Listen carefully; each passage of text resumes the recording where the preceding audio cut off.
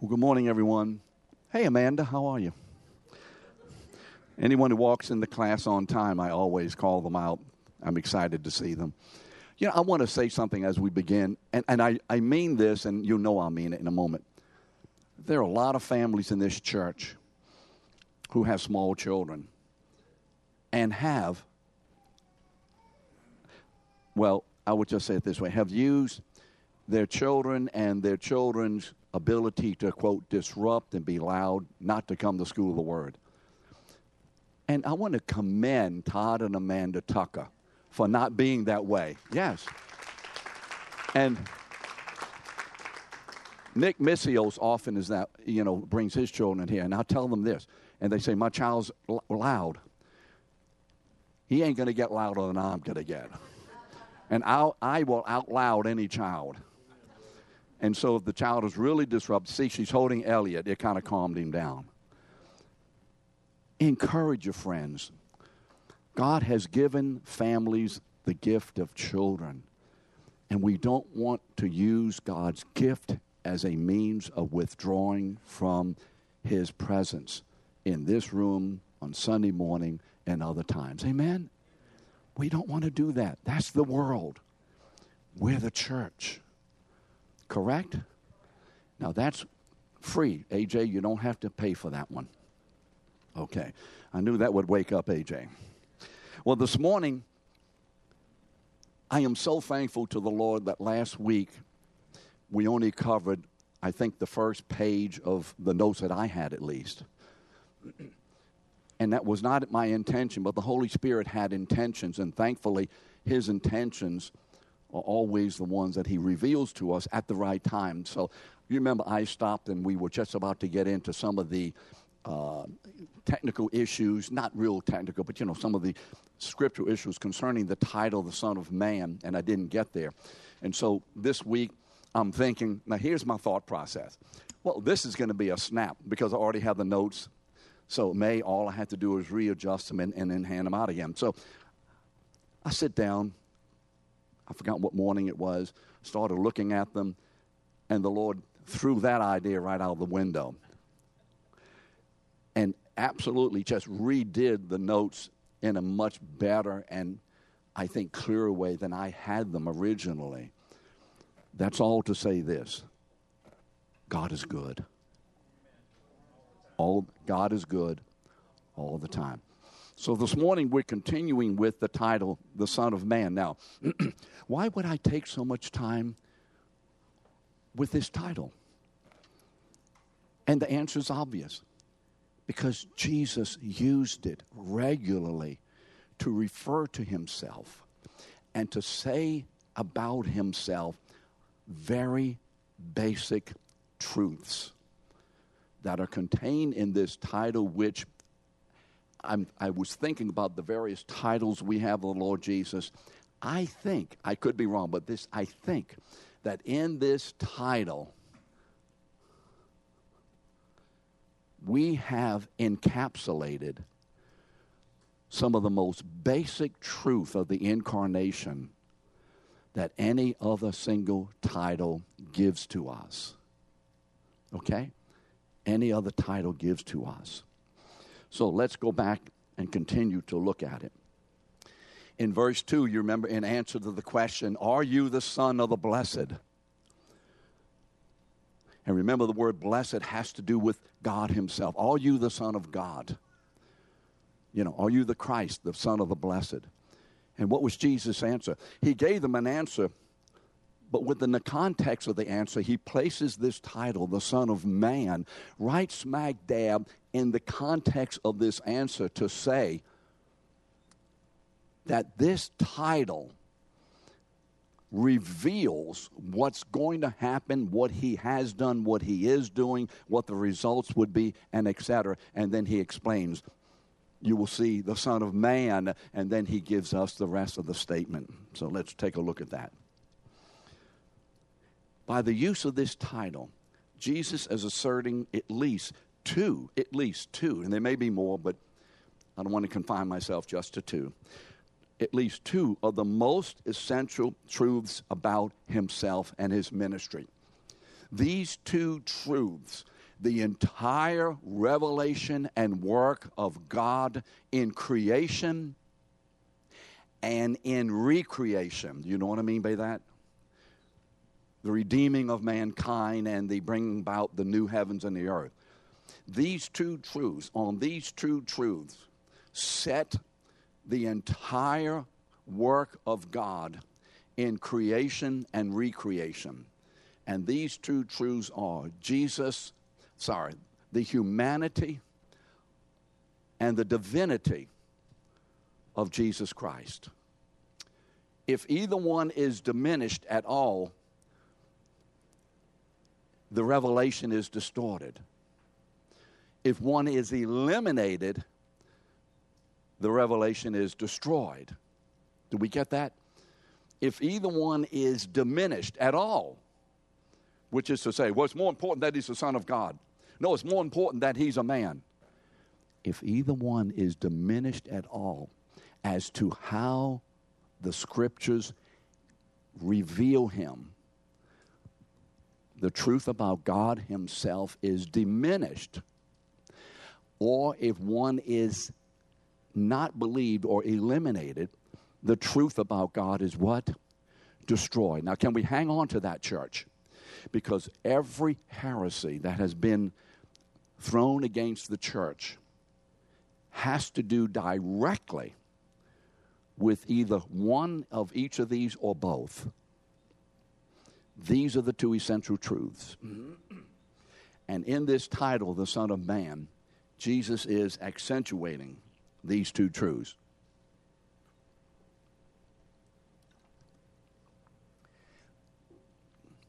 He was the Son of Man as to his humanity, and he is the Son of Man as to his divinity.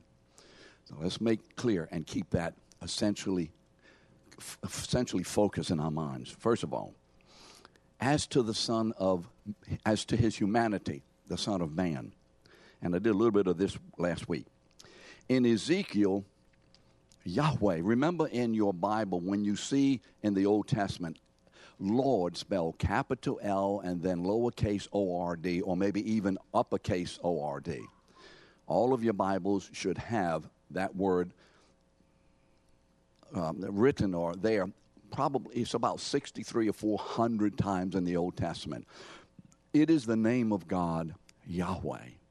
It is that great name of God, Yahweh. And so in Ezekiel, Yahweh is speaking, the Lord says to Ezekiel. And he calls Ezekiel Son of Man 93 times. 93 times. Now, what does this mean? The Hebrew of Son of Man is Ben Adam, son of mankind. The word Adam has to do with the earth, has to do with the created order. In Genesis 2:7, the Lord says, and God formed the man out of the dust of the ground, Adamah. And so you put an A after the word A-D-A-M, and it becomes ground. And so what God is saying to Ezekiel, essentially, and just what he's saying to him is, you're the son of humanity. You're an ordinary man. You're not a Superman. You're just an ordinary guy. So every one of us in here, using the name man generically, obviously, and not, as far as gender is concerned, every one of us in here is a son of man, correct? Yes, all of us are. We're normal human beings, but some of us are not normal, but mostly are. You saw me stop for a moment. Therefore, Adam or Adam in Hebrew refers to that which is of the creation, of the natural order, ordinary human.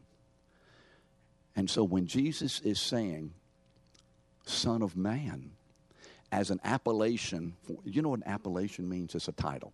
As a self-appellation, he is saying what? I'm a human being. I am a human being.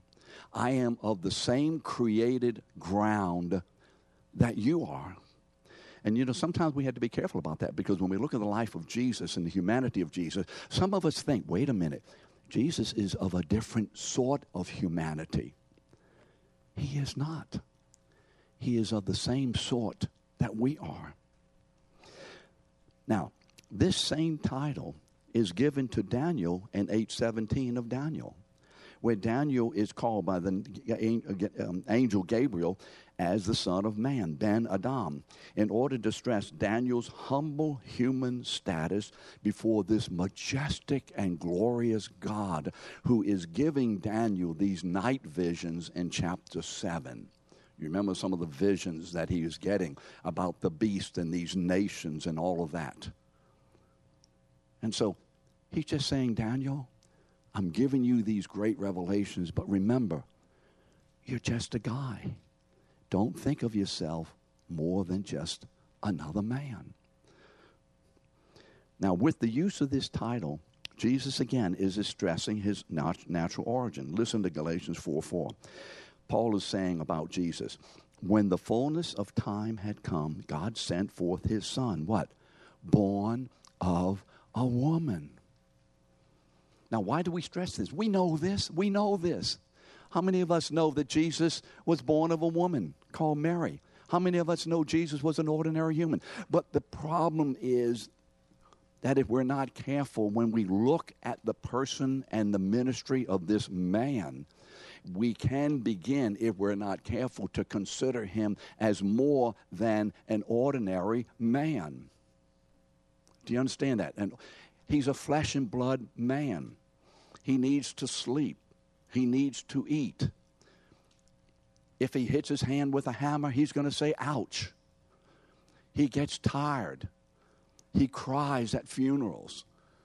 He's a man of the same material constitution as we are.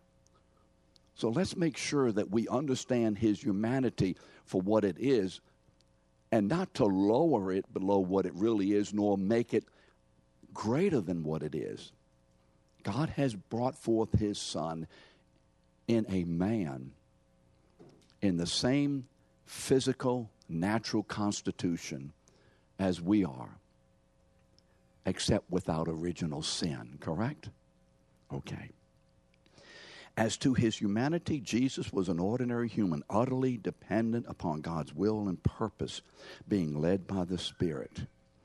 So when Jesus says the Son of Man, and he references himself as a normal human being, using the title from an Ezekiel reference, for instance, he is saying that I'm like every other man or woman on the face of the earth. I need to know, hear, respond to, obey, follow, submit, etc., to God, just like you do. Correct? Just like we do. Without the Holy Spirit in Jesus, leading Jesus, this man would never have been able to do what he did. I think. That would be my opinion. He had to have the Spirit. So he lived as a man, as we do, completely dependent upon the Word of God and the Spirit of God as he moved toward and in the purposes of God. But now, what about his title, the Son of Man, as to his divinity? Well, how do we know he was using it in that way? Well, you remember when Jesus used the title throughout his ministry, it wasn't clear that he was making himself greater than a man, that he was saying something else about himself, that he was saying something second, not secondarily, but second about himself. That wasn't clear when he used this title until I think we get to Mark chapter 14, verse 62. And in answer to the high priest's question, "Are you the Christ, the Son of the Blessed?" what does Jesus say? What does Jesus say? What is the first words out of his mouth? I am, ego eimi.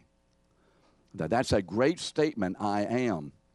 You remember Jesus was almost put to death in John 8:58 when he says, before Abraham was, ego eimi, I am. E-G-O-E-I-M-E. or E-I-M-I, I think. Ego eimi.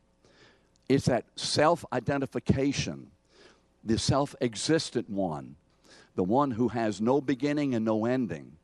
And so that began, I'm sure, to rattle their cage. And then he says what? Then you will see, remember the Son of Man. And then we'll look at the rest of it. So Jesus uses this title. And as he answers it in Mark 14:62, he uses it or references in relation to the same kind of terminology that we have in Daniel 7:13-14. And when he is giving them this answer, these men, this high priest, they know that what he is saying here in front of them is going back and associating it too closely in for their comfort with this figure, this mysterious messianic figure of Daniel 7:13-14. They know that. So Jesus uses eschatological language in his answer. What in the world does that mean, eschatological language? It means language having to do with what?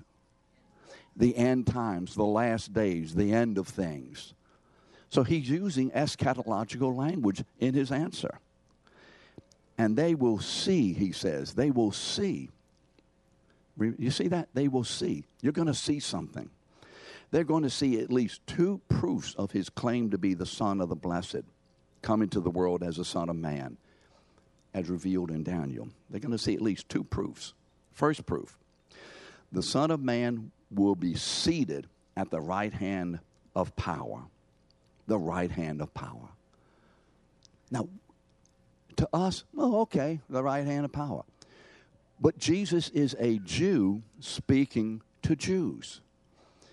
And when a Jew said this or heard this or read this, they had a totally different understanding than perhaps many of us would have. Because the word, the right hand of power, is a direct relationship to the highest place of authority. It is a relationship such that it has equated him with the one in whose throne he sits. You will see the Son of Man sitting at the right hand of power. Psalm 77, verse 10. Then I said, I will appeal to this, to the years of the right hand of the Most High. To the years of the right hand of the Most High. Now, before I get into Daniel, do you see something in that terminology? To the years of the right hand of the Most High. To the years. In Daniel, this one to whom Jesus approaches, or the Son of Man approaches and sits, this one in Daniel 7:13 is called what? The Ancient of Days. I'm getting ahead of myself. In other words, full of years. Full of years. A timeless one, if you would. And so, Jesus is using a terminology that says, you will see the Son of Man. You will see me. You're going to see me.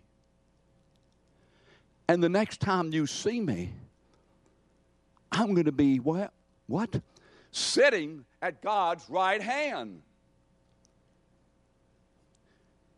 Now, if nothing else caused them to be shaking and their eyes twitching, that had to begin the process.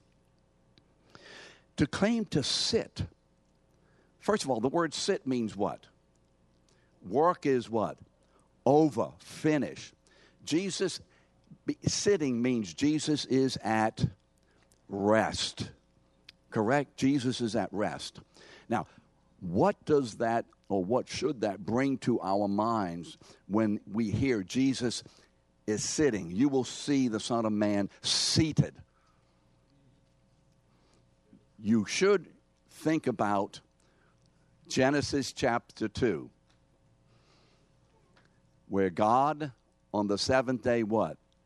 Completed all of his work and rested. In other words, as far as activity of the creation, God is sitting.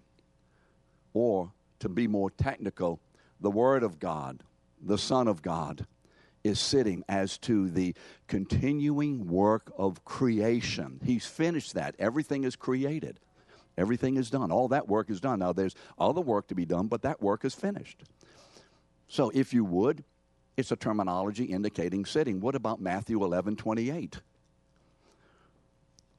Come unto me, all you who are weary and heavy laden, and I will give you rest.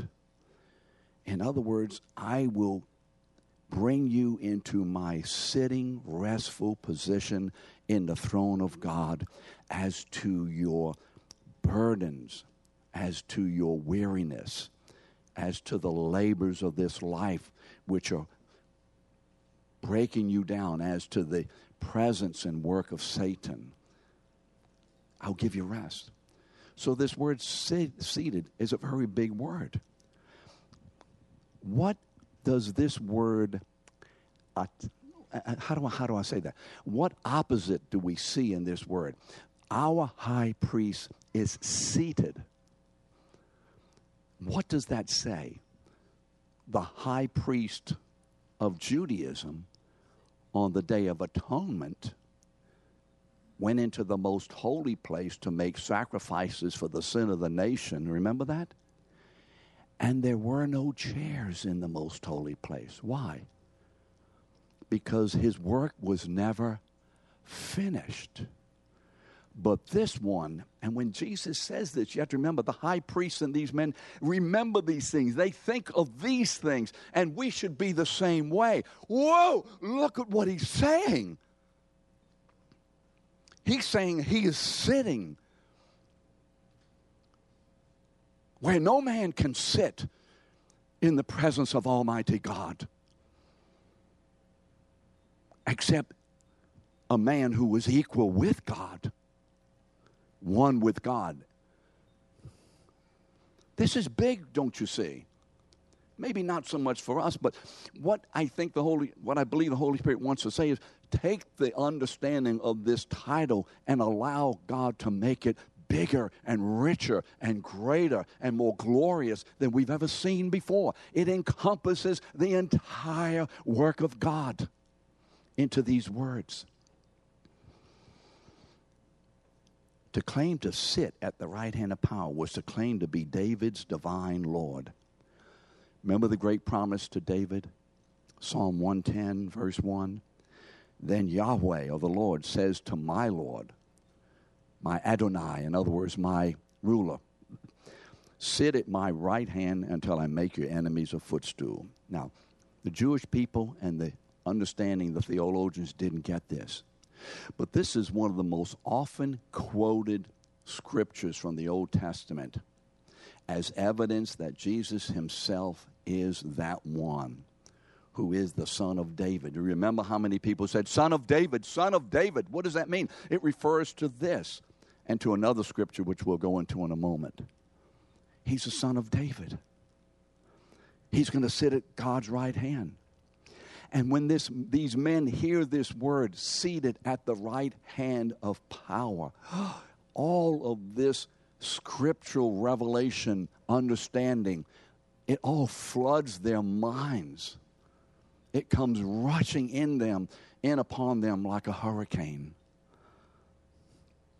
You see, only one who is equal with God can sit in his presence at his right hand. Now, they don't understand how this works. But getting a little bit ahead of myself, during the intertestamental period between Malachi and Matthew, and even beginning during the time of the Babylonian captivity and moving forward, if we were to read some of the Jewish literature and the theology, there was coming into it some speculation.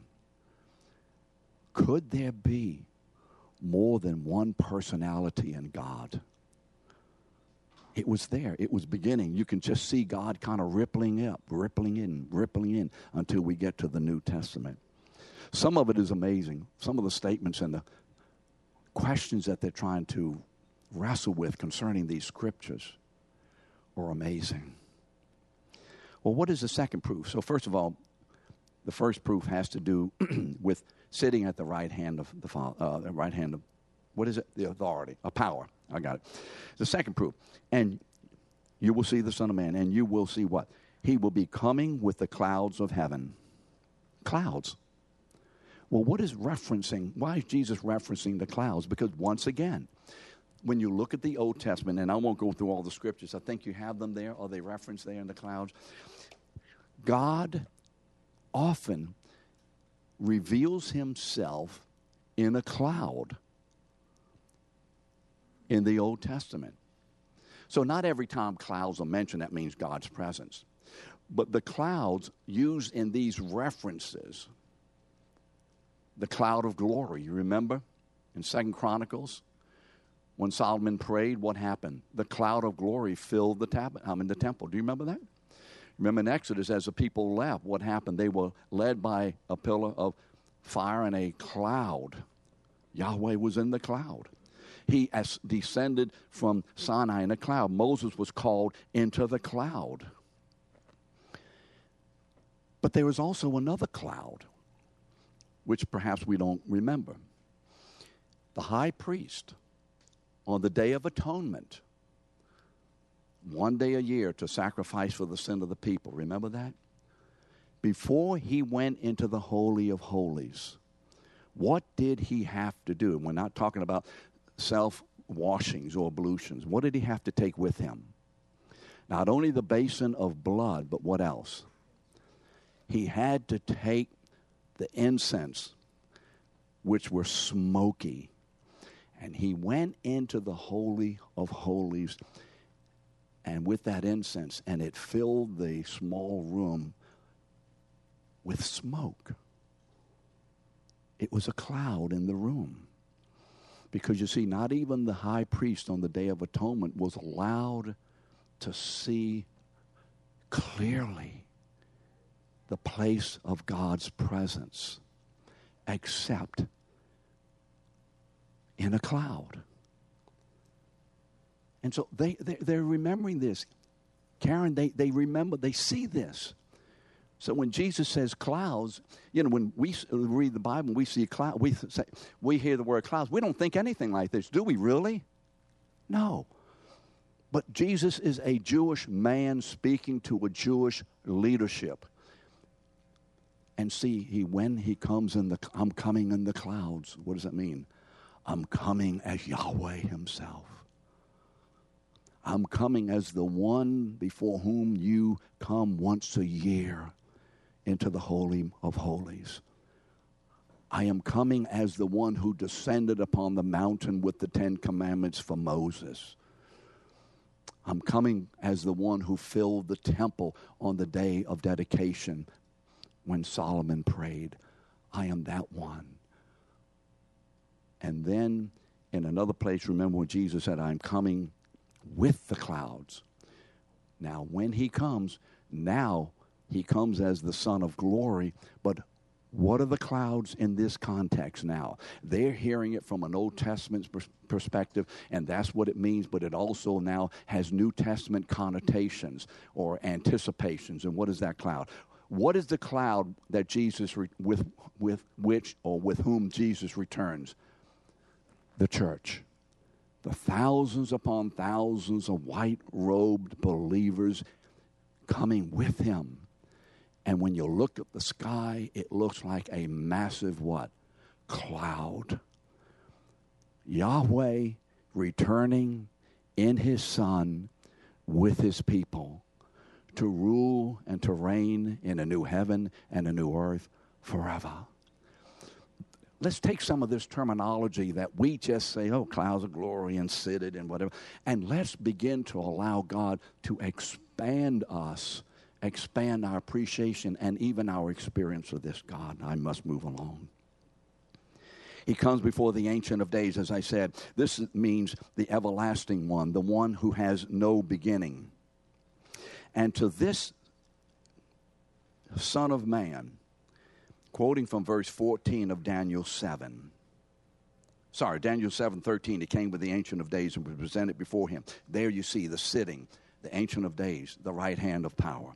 Then verse 14, and to this one is given, the Ancient of Days gives him dominion and glory and a kingdom that all peoples, nations, and languages should serve him. His dominion is an everlasting dominion and shall not pass away, and his kingdom is one that shall not be destroyed. Here's one to whom God gives his glory. You see that? What does that say? When he is quoting this scripture, these men know, and by this time they believe, this is, and I don't want to say quasi-divine, because there's no such thing, but in their minds, he was a divine, but how could he be divine? He was messianic. But is he divine? You remember, it's confusion because they don't have the incarnation yet to give them the full revelation, but it looks like, but he's, look who he is. And look at his relationship, and look at his activity, and look what God gives him. And he gives him his glory. Well, what does that mean? Why does that say something about the identity and his equality with God? To whom does God give his glory? To whom? To no one. Isaiah 42:8 should be in your verses. He says this, my glory I give to no other. So that means that when God gives his glory to the Son of Man, he is not giving it to any one of the created order, because God's glory cannot be set into anything of the created order this way. He can share his glory, but he cannot give his glory as to one to whom he gives it, as giving it to himself. And when they hear this, they realize what Jesus is saying. Their teeth are probably moving in their mouth by now. Wait a minute.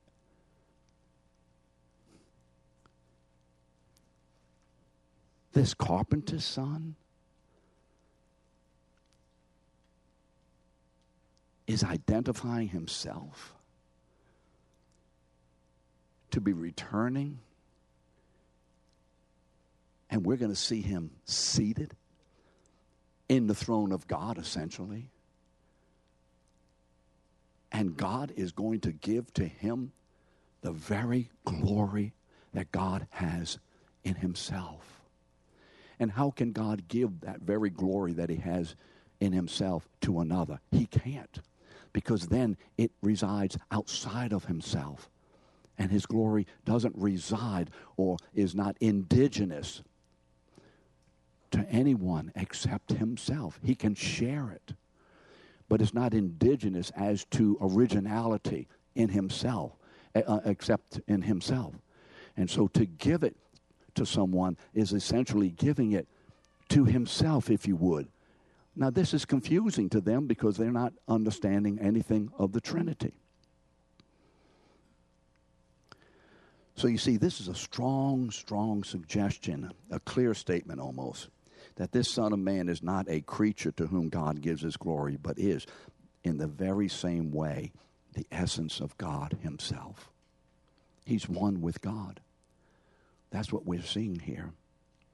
Also, you remember the promise that God gave to David in 2 Samuel 7:11-14. We've gone through that your son who will come after you, one of your descendants, a seed, if you would, and he's going to inherit a kingdom, and he's going to rule over that kingdom, and you're going to have dominion, and he's going to be an everlasting kingdom, and I'm going to call him, he's going to be my beloved son. So all of that is wrapped up in Psalm 110:1, and it's also part of this whole understanding of Revelation that this is a divine Messiah. But they're not getting it, and it's not given to anyone clearly until the incarnation.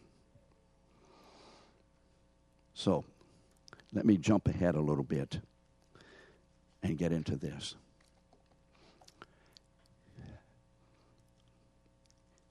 When Jesus uses the Son of Man, he's using the basic common Hebrew Ben Adam. But then, when he uses it in reference to quoting Daniel 7, Daniel 7 is not written in Hebrew. It's that section of Daniel which is written in Aramaic. Okay? It's written in Aramaic. You see that here. You see it in Nehemiah. You see it in Ezra. You see several Aramaic passages. It's Aramaic. It's not Hebrew. And interestingly, he chooses this title not only to say something about his divinity, but he uses this title in the Aramaic to say something about his humanity that is not as stressed in the word Ben Adam. You're just a regular person, Diana. You're just a regular person. And so in the Aramaic, Son of Man is Bar Enos, E-N-O-S. Bar Enos. The word Enos, and I think you have this in your notes, means to be weak. So in this reference, Jesus is not only referencing himself as the glorious Son of God, as a human, but he's also accentuating the weakness of humanity, the infirmities, the frailties, the dependence of humanity. And so Bar Enos has to do with the weakness of the man who sits at the right hand of power, who rules with God as his co-ruler. This title can be understood as the son of weaknesses, the son as pertaining to human weakness of the flesh. And it's amazing revelation, but it's a very apt revelation, because this revelation is essential not only to Jesus being human, but essential to him being able to be our divine Redeemer as a man. This revelation is essential to our redemption. So in summation, this title, the Son of Man, is both a title of humiliation as to his humanity. Humiliation doesn't mean I'm embarrassed. It means to be humbled, to come from the highest place to what? The lowest place. It is a title of humiliation as to his humanity, and of exaltation as to his equality with God, sharing God's glory and ruling with God over the kingdom of God. In essence, the title, the Son of Man, is perhaps one of the most comprehensive descriptions of the incarnation. It not only tells us that Jesus has come as a mere man, one of us, but also stresses that he came not as a Superman. Well, that's Jesus. No. It stresses that he came in the weakness of our flesh, taking to himself our same frailties. Hebrews 4:15, yet without sin. And so next week we're going to look at why is this so essential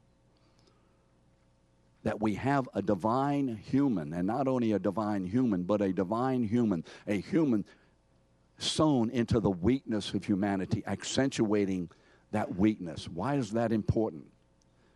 And why is it so essential as to our salvation? So when we come back next week, we'll continue with this. Thank you.